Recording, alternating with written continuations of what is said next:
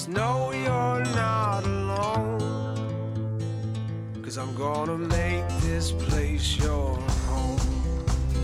News Radio 840 WHAS, Bob Sokoler and the Louisville Real Estate Show here with you till the top of the hour. And joining us on today's show, Kevin Disler over at Pitt & Frank Attorneys. You can pick the closing attorney that you want, and I can highly recommend the folks at Pitt & Frank Attorneys. You can reach them at 895-9900. Also here, Brad Lawler, owner of Home Team Inspection Service. They come in as a team. They are ranked number one among home team inspection services in the country, 7 years in a row, hopefully soon to be 8. And by the way, when does that happen, Brad? Its results go through the end of December, so we'll know third week of January. I hope I'm not jinxing it. Anyway, I got a feeling I did. You can reach Brad at 844-411-TEAM to help you, and you can pick the inspectors that you want, and they do a great job. And I can tell you from personal experience. All right, so thank you. We're still doing our COVID show, which means we're on Zoom. You can go to our website and you can see the show on video. LouisvilleAnswers.com, just so you know, is where you can see the videos that we produce from the radio show. LouisvilleAnswers.com, and I'm trying to stick these up on a regular basis on Facebook whenever we've got that. So I mean, we'll see what happens. I'm not sure what happens, but I'm playing around with what views people see as we're talking here. So, okay. So we send me an email if you want a question on the show. You probably hopefully have heard this before. Bob at WeSellLouisville.com, radio question in the subject line, and then the question itself in the body of the email. So we're going to start, Kevin, with you. Kenny owns property, and this is an interesting question. He owns property that has a gravel road on it, and just looked up and saw the word that he doesn't understand associated with the gravel road. It's servitude of passage. Kenny's asking, what does that mean? Do you know what that means as an attorney? I know you got those highfalutin words that you pass around. The servitude of passage. Servitude of passage. Well, I'm assuming that you go back and there was a large farm that was divided up into two smaller farms, and the adjoining county highway, one of the tracks is servitude to the other, so that to get to crops to market, you have the right to go over the other track in order to get to the county road. So your property has servitude to the other one, which is basically that yours is burdened by the other's right to use the easement, usually for access to a publicly maintained roadway. So I'm assuming that's what he's referring to. It goes back to the old days when the law would use certain terms that in today's environment of political correctness, probably not a really good idea to use anymore. Got it. Servitude, yeah, probably not. yes. Yeah, not servitude. Not the best of words.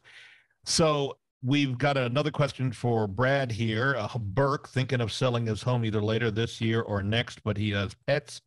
And he's wondering, will a home inspector report pet damage in their report? Also, how do buyers feel about pets in homes?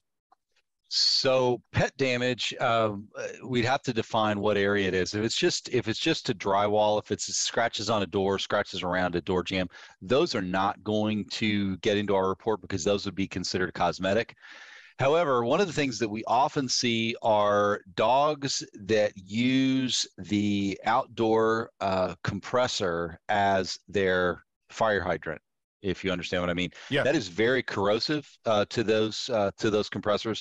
And because of that, we will note damage to that. We had one the other day that the urine had eaten all the way through a set of the fins on a corner of it. Wow. It had been going on for so long. So that type of damage, yes. Any sort of damage that's been done to like conduit where a pet might have chewed on conduit, something that could be a safety hazard, those would certainly make the report. But carpet, just general, wall and trim damage, it wouldn't make an inspector's report. Trim damage because it's cosmetic, is that why? Right, correct. Yeah.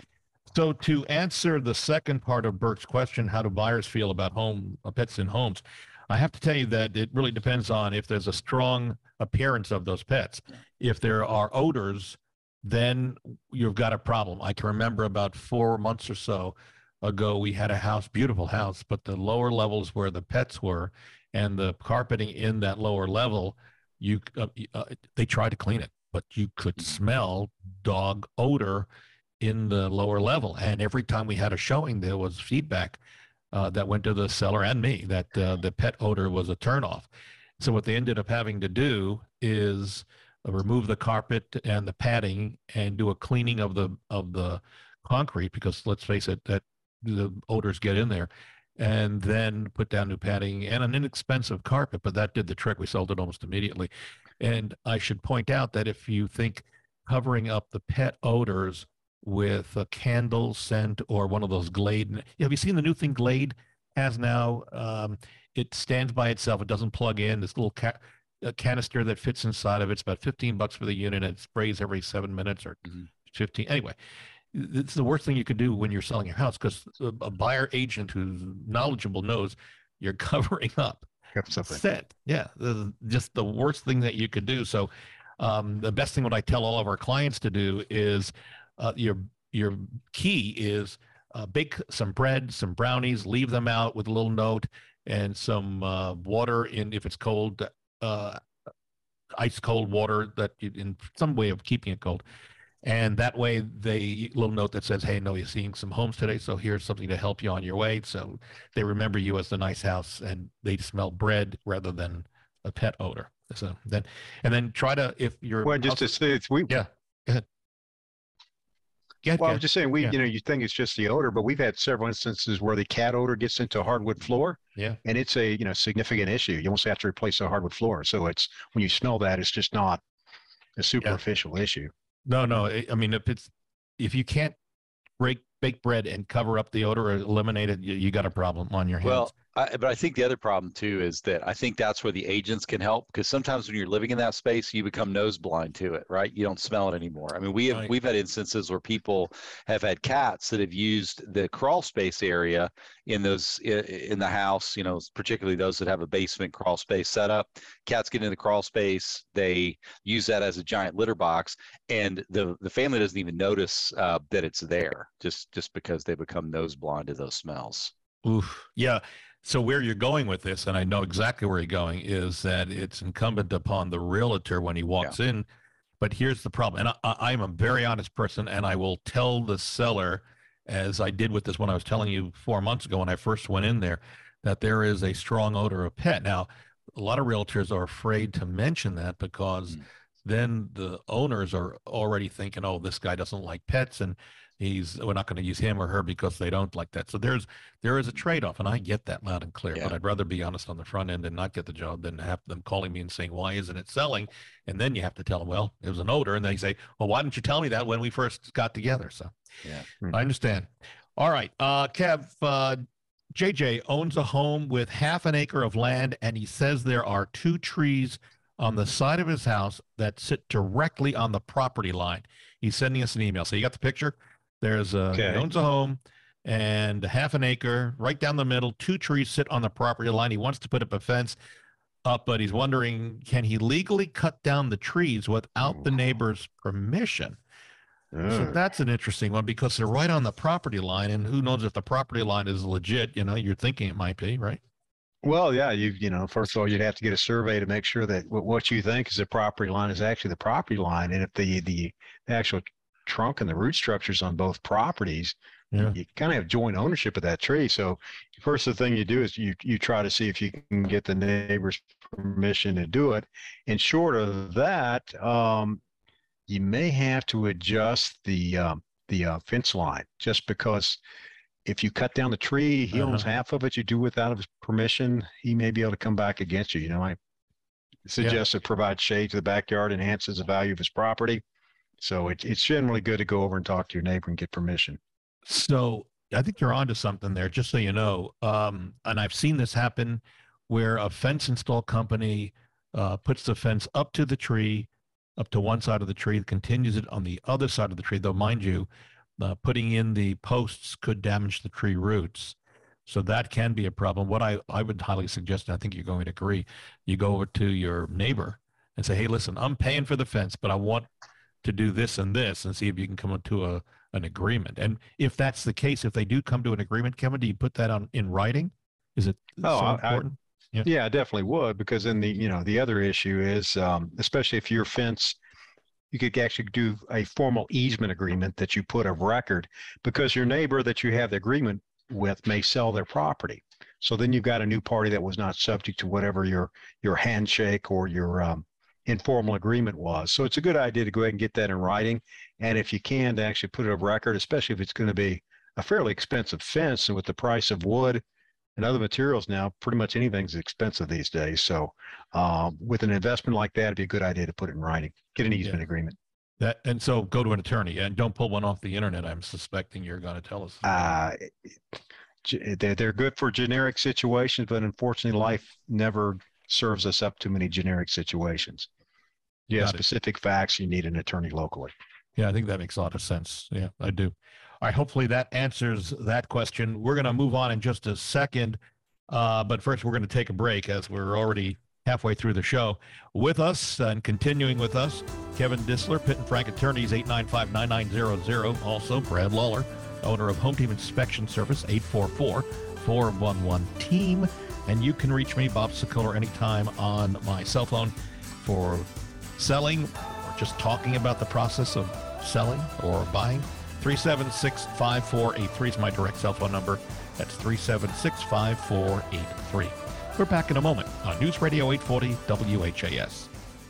Hi, I'm Brad Lawler with Home Team Inspection Service, the area's largest home inspection company. Our teams of dedicated professionals, including many veterans, inspect thousands of homes in Louisville and southern Indiana each year. And team makes all the difference. Extra sets of eyes and overlapping duties means a more thorough inspection and better value for you. Multiple teams mean we're able to inspect your home when you need it. Radon testing, home inspection, termite reports, one call does it all. Get the team, get Home Team. Pitt and Frank has been serving your community for over 30 years in real estate closings, and our title professionals educate the real estate industry both locally and throughout the state. Tell your loan officer and realtor to close with Pitt and Frank, where we pride ourselves on being your trusted real estate closing expert. Pitt and Frank, signed, sealed, and delivered at 502-895-9900. That's 502-895-9900. You probably don't think you spend much time in your home's nasty crawl space, but you really do. That moldy air passes right through your floors and into your family's living area, causing allergies and more. Let Aqualock remove the mold and debris, disinfect your crawl space, and install an airtight barrier, giving you back a healthy home environment with clean, fresh air. It'll even pay for itself in 10 years with utility savings, and your floors will feel warmer in the winter. Call Aqualock today for your free inspection. 495-9450. People often think that real estate agents market and sell the same way, but they don't. I'm Barbara Corcoran, and I've worked with the best agents throughout the country. Having a local real estate agent who offers great marketing and options to fit your needs is smart. In Louisville, the agents I trust and you should hire are Bob and Greg Sokoler. If I were selling in Louisville, Bob and Greg would be my guys. You deserve the best there is. Bob and Greg. Go to WeSellLouisville.com. News Radio 840 WHAS, Bob Sokoler, the Louisville Real Estate Show, here with you till the top of the hour. Still with us, Brad Lawler, owner of Home Team Inspection Service. They come in as a team. You can reach them and Brad specifically, 844-411-TEAM. Also, Kevin Dissler, who is a great guy over at Pitt and Frank Attorneys. You can pick the attorney that you want to close your loan, and I can highly recommend Pitt and Frank, 895-9900. And you can reach me, Bob Sokoler, to help you with your house, to list it or just plan to list it now or in the future, or to buy a home. 376-5483. That's 376-5483. One of the things we are going to be talking about this segment is tips to help make your home more energy efficient. And we're going to try to do this on a regular basis because when winter is coming, that's going to be a problem. And so one of the things everyone's talking about is, and we've talked, Brad, in the past, replace regular light bulbs with LED. They've come down in price dramatically, correct? Yes, they have. Great choice. Just make sure you pick the right color, the temperature of the bulb, right? Right. So 2,800 to 3,000 is more of what we're used to inside, which is a warmer light. 5,000 Kelvin is daylight, but it's also cold. It's like an office or a hospital. You don't want to do that. Another tip would be to use LED lights for decorations for the holidays. Don't go back to the old way. Go new way. It'll save you a lot of money. And then close unused vents and doors and lower the temperature of your house by just a degree or two. I know it can be difficult because I don't like cold either, but it will save you a lot of money. Since we have an expert here, do you mind if I ask a quick question? You better believe it. On LED lighting, this is for Mr. Lawler. Do they require, this is for my home, a special type of outlet to be, you have to upgrade? Like I've got floodlights. You have to or can lights, do they have to be upgraded?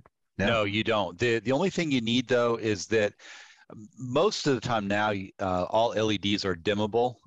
There are still some non-dimmable. Those will not work on a rheostat type of dimmer. They'll hum and they'll make a lot of noise. They may not even turn on. So that's the only challenge that you have. But if you've got a dimmer switch, just make sure that you get a dimmable LED bulb.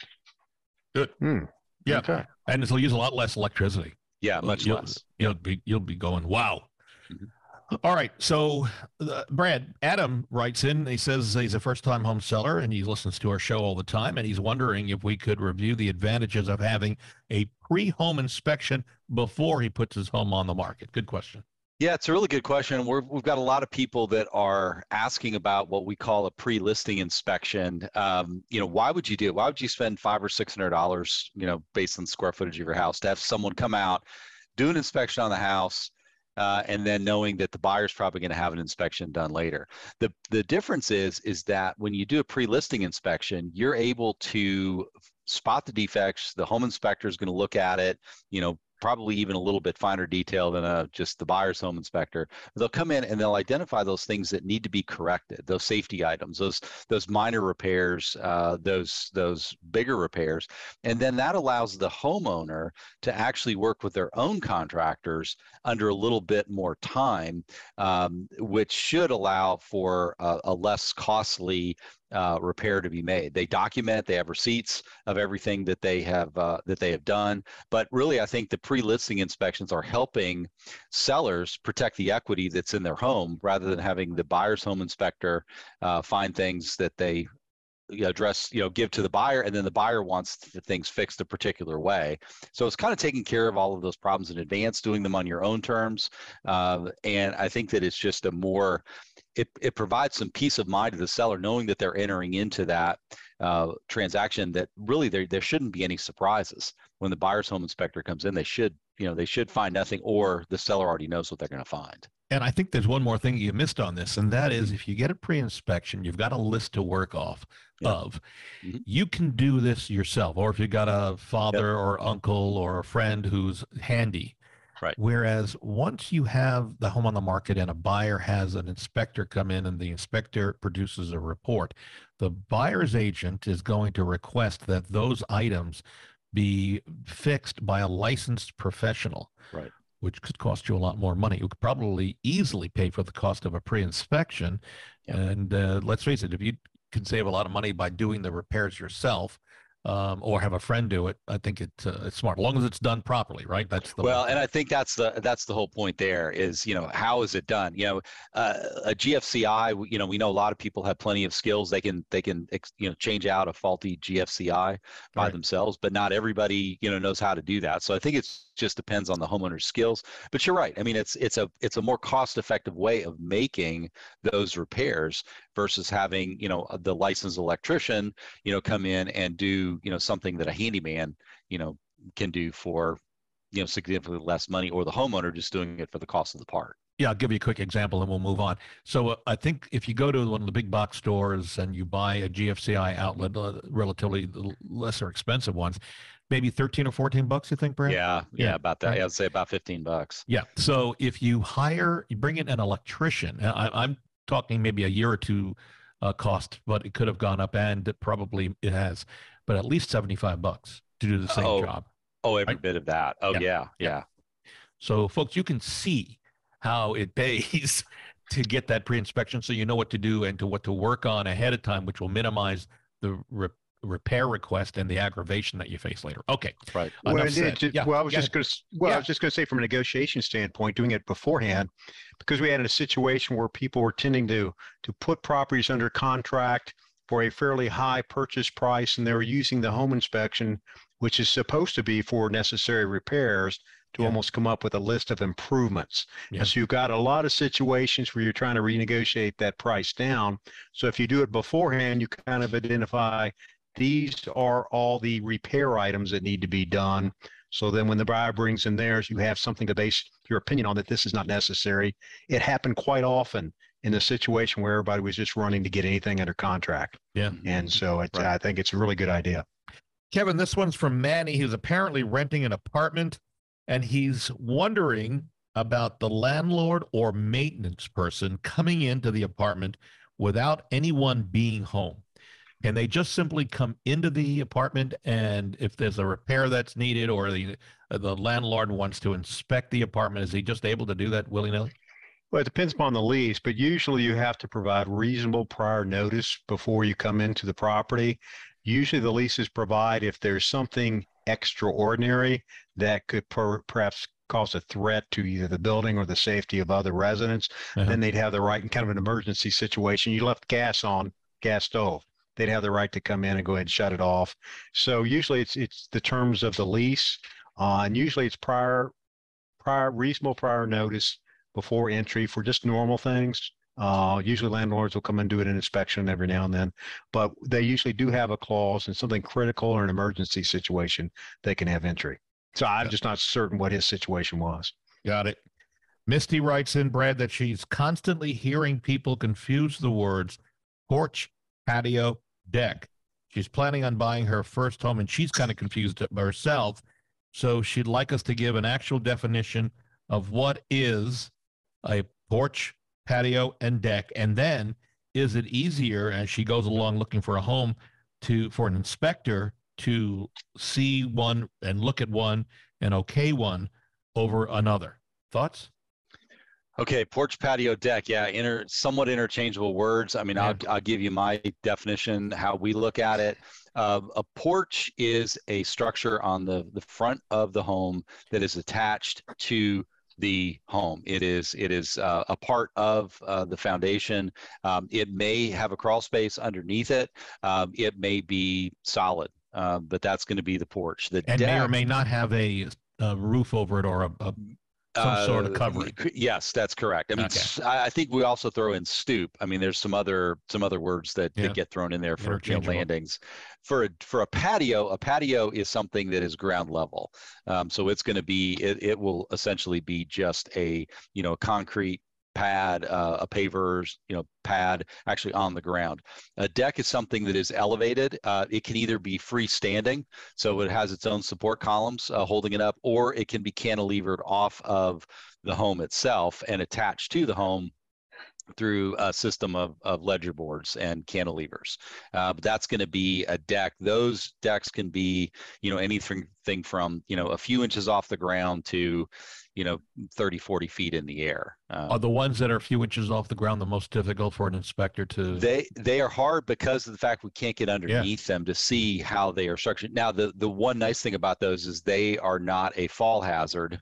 So really, when you're looking at the decking, you're going to know kind of what the status is. The problem with an elevated deck is if they fall away from the house, say they're just held on with nails rather than bolts, then you can have a risk of severe injury when those fall versus the ones that are real low to the ground. Yeah, one other quick thing while we're on this, brick and brick veneer, interchangeable by many, but there really is a difference. Explain that if you would, Brett. Well, so there are some buildings that are actually brick, and that's brick all the way, through, where the walls are made out of brick. They're not made out of a masonry or any other material. Brick veneer is what's more common with us, and that is really just a shell that is put up around a house and is held on with ties, a metal tab that connects the brick to the structure of the home. But there's actually a space in between the brick and the actual structural wall of the home. So many buyers still believe that brick, if it's a brick veneer, it's not as good as a brick home. And that's a misconception, right? It is, and there you don't see a whole lot of brick homes, or some of the old buildings downtown. We might be able to say are brick construction, but that's there's not many homes that are actual true brick construction. They're all brick veneer. And just to clarify that, if the roof is resting on the brick itself, that would be a brick home. It has to be the structural element to make it a brick home. Brick veneer is non-load bearing. Got it. That would be the difference, but they're just as good. In fact, maybe better in some ways. Better, yeah. I think we've got time for one more question here. Kevin, Samantha says her dad wrote a handwritten will and has passed away. His wife now has contested the will. By the way, the wife is Samantha's stepmother. Does that make sense? Does that make sense? Probably. I hate when we get it. Yeah.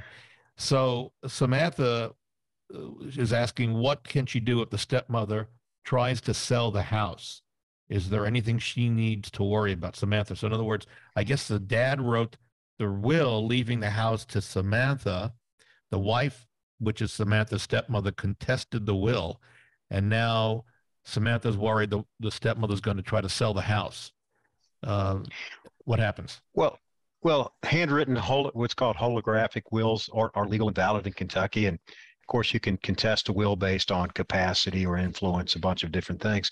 What happens, I think, in a similar situation is the concern being you may have the will that says, I want the house to go to my daughter. But a lot of times when people do things, like we talked about getting a form off the line, they forget that the house is titled jointly with survivorship. So if you had her stepmother and her father owning the house jointly with survivorship, even though he put in the will that he wanted to go to the daughter, immediately upon his death, technically the house was immediately owned by her stepmother. How do you cure that then, Kev? Because that's crazy, right? It happens all the time because people with the will, the will provides, I give what I own when I die. Which is common with couples in Kentucky. You take jointly with survivorship. My deed's that way. Most people that are married, their deeds are that way. And legally, when your last breath goes out from you, the real estate automatically vests with the other person on that deed. Mm-hmm. So you don't actually own the house when you die. So that everyone needs to get a will. And when you either try to do it yourself, there are a lot of online sources. I really strongly recommend you sit down with the local attorney, but you also got to pull up the deed and you have to see how that is titled. You have to pull up your 401k, who's the beneficiary on that. We had one where the beneficiary was an ex-wife from 12 years ago and the guy just forgot to take it off his 401k. So that led to a nice litigation on that. So even though you're going to do a handwritten will or you go online and pull off a will, you got to see how the property's vested. This happened, same situation to a good friend. She lost about $300,000 or $400,000 because of it. So as we leave you here, we're out of time, folks. Just take this from us that this is nothing to leave up in the air, thinking that it will be settled if you pass away. This creates problems for the families and for everyone left behind. And so do yourself and your families a favor and talk to an attorney. You can talk to anybody out there. They'll be able to help you. But as we go, I will tell you, Kevin Dissler is a great guy to get some advice from. He's given me advice on a regular basis. And you can reach him at 895-9900. Thanks, Kevin, because that was a really good point to be made here. Also, I would highly recommend, because I've used him before, Brad Lawler, at Home Team Inspection Service, 844-411-TEAM. Great guy. And then if you want to reach out to me anytime, if you're thinking about selling, it's a big world out there and it's changing. I'm more than happy to talk to you either in person or Zoom, or we can get together at your house and come up with a plan and talk about it. It's free and it's no obligation, so it doesn't hurt to give me a call. And if you're looking to buy, we can help you as well. You can reach me at 376-5483 or go to bobsellmyhome.com and we'll communicate with you. We are out of time. Thanks, guys. Thanks for being here. Thank you all for being out there. We'll see you next Sunday on News Radio 840 WHAS.